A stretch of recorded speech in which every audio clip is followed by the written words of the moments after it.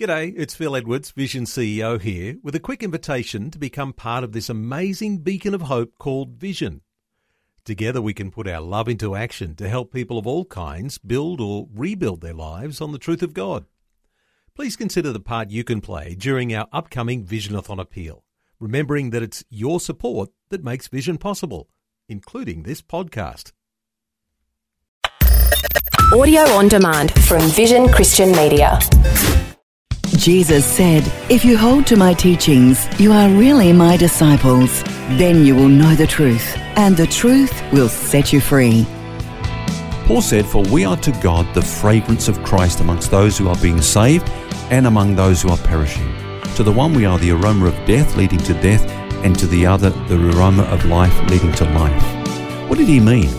He was referring to a well-known custom. The highest honor that could be given to a Roman general was called a triumph. This was awarded to a commander-in-chief who won a battle, resulting in peace for Rome in that region. In a triumph, the general would march down the main streets of Rome to the capital, led by the state officials, then the trumpeters, spoils from victory, a white bull to be sacrificed, captives, including the general of the opposing army who was led in chains, musicians, and then priests carrying censers with a sweet-smelling incense. Now, to the Roman general, the incense would be a perfume of joy and triumph. To the captives, it was a perfume of death. Paul saw this as a picture of the gospel. After it has been proclaimed, it leaves this double-edged aroma. To those who believe the gospel, it is an aroma of life. But to those who reject it, it is the very smell of judgment and death.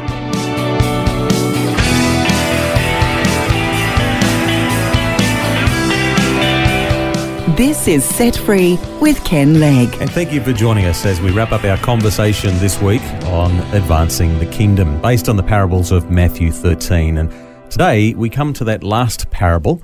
And Ken, before we do that, let's just summarise briefly the other 6 parables as we've talked about them this week.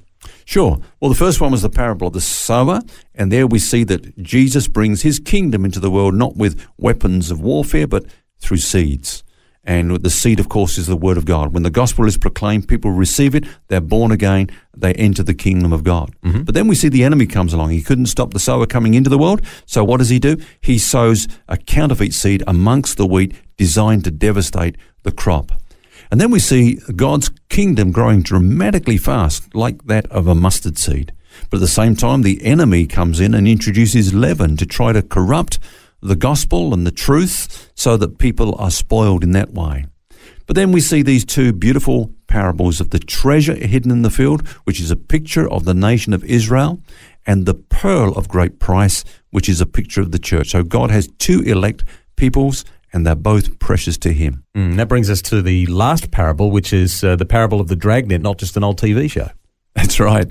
A dragnet or a trawl net was a very long net, which was up to a mile long, actually, in some cases. Wow. That's a big net. And very deep. It had floats of wood at the top, but it was weighted at the bottom with lead, and it was made to sweep the bottom of the sea and gather fish in masses. Now, sometimes it was tied on the shore at one end and put out by a boat at the other end, which was then drawn in by means of a rope. Or sometimes it was held between 2 boats and then hauled in. But its purpose was to capture everything in its path. And once ashore, the catch was sorted. The good fish were kept alive till market, and all the rubbish, of course, was thrown away. A net a mile long. These guys must have been pretty muscly old characters, I would imagine. I think that a few of them were working that together. Yeah, so You know, this was a picture that was well known to these people. Yeah. What did it represent? Okay, well, of course, the net is the wide, sweeping, all-embracing nature of the gospel. Go into all the world and preach the gospel. It, of course, was dropped into the sea, and we saw from our last parable, the one of the pearl, that the sea is a picture of Gentile nations. You know, the church has come forth out of the sea. And so it's a picture of the Gentile nations.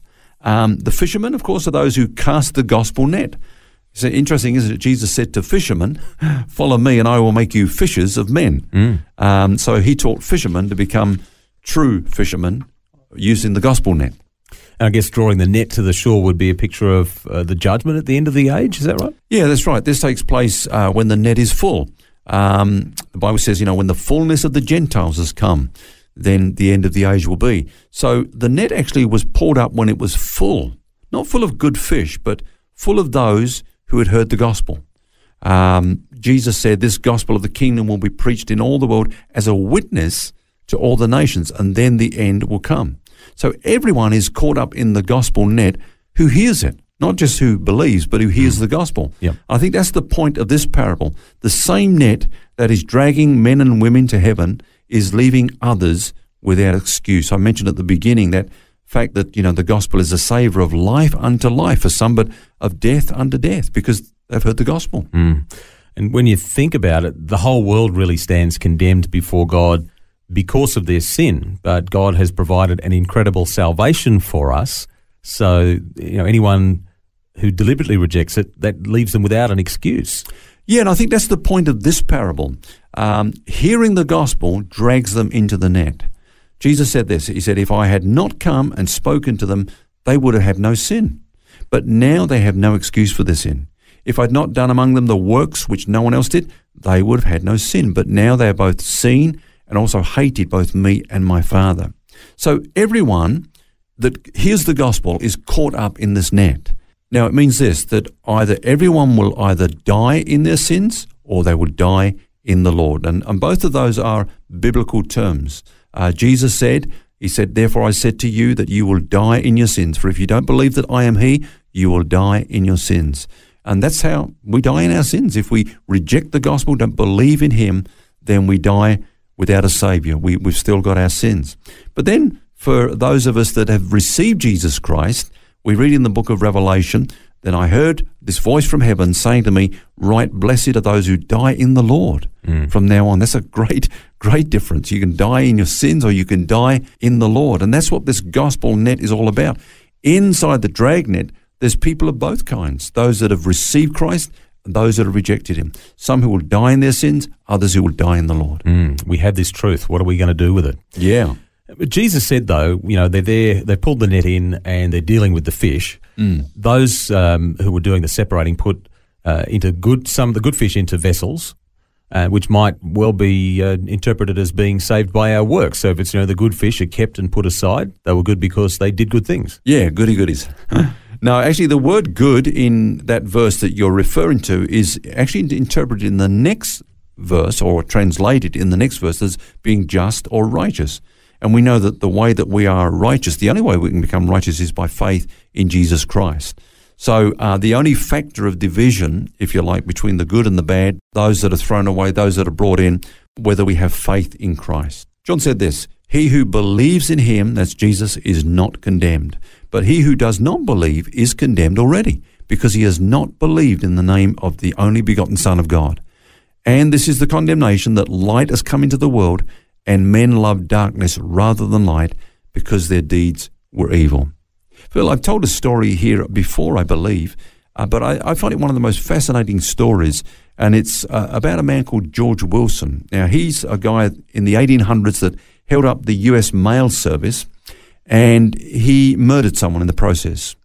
And he was about to hang, he was due to hang, but some people interceded for him, and incredibly, the President of America granted him a pardon. So they brought this pardon to him as a document. He had to sign it and he would be released. But he refused to sign it. Can you believe that? He refused to sign his own pardon. So they didn't know what to do. Well, legally, we've never come across this before. What do we do? Do we hang him or do we let him go? He's pardoned, but he won't sign it. So they went back to, the president, because the sheriff didn't know what to do. And the president said, I don't know what to do either. So they went to the highest legal authority in the land, and this is what they said, that a pardon is a legal document that comes into force when it's signed. So until it's signed, it has no effect. So that man, George Wilson, hanged while his pardon was lying on the desk outside of his prison cell. He chose not to accept it. Exactly. Why wouldn't you accept something that was a free gift of pardon and release? And that's what the gospel is like. A lot of people think, I've got to become religious, I've got to do a bunch of stuff in order to stay saved or whatever. No, salvation is a gift given to us by God through Jesus Christ. Believe on the Lord Jesus Christ and you will be saved. Why wouldn't you be saved?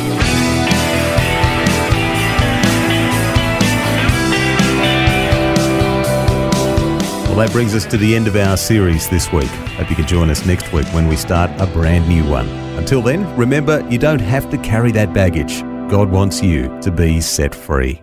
For books, DVDs, small group studies and other resources from Ken Legg and details about Ken's ministry, shop online at vision.org.au. That's vision.org.au. Thanks for taking time to listen to this audio on demand from Vision Christian Media. To find out more about us, go to vision.org.au.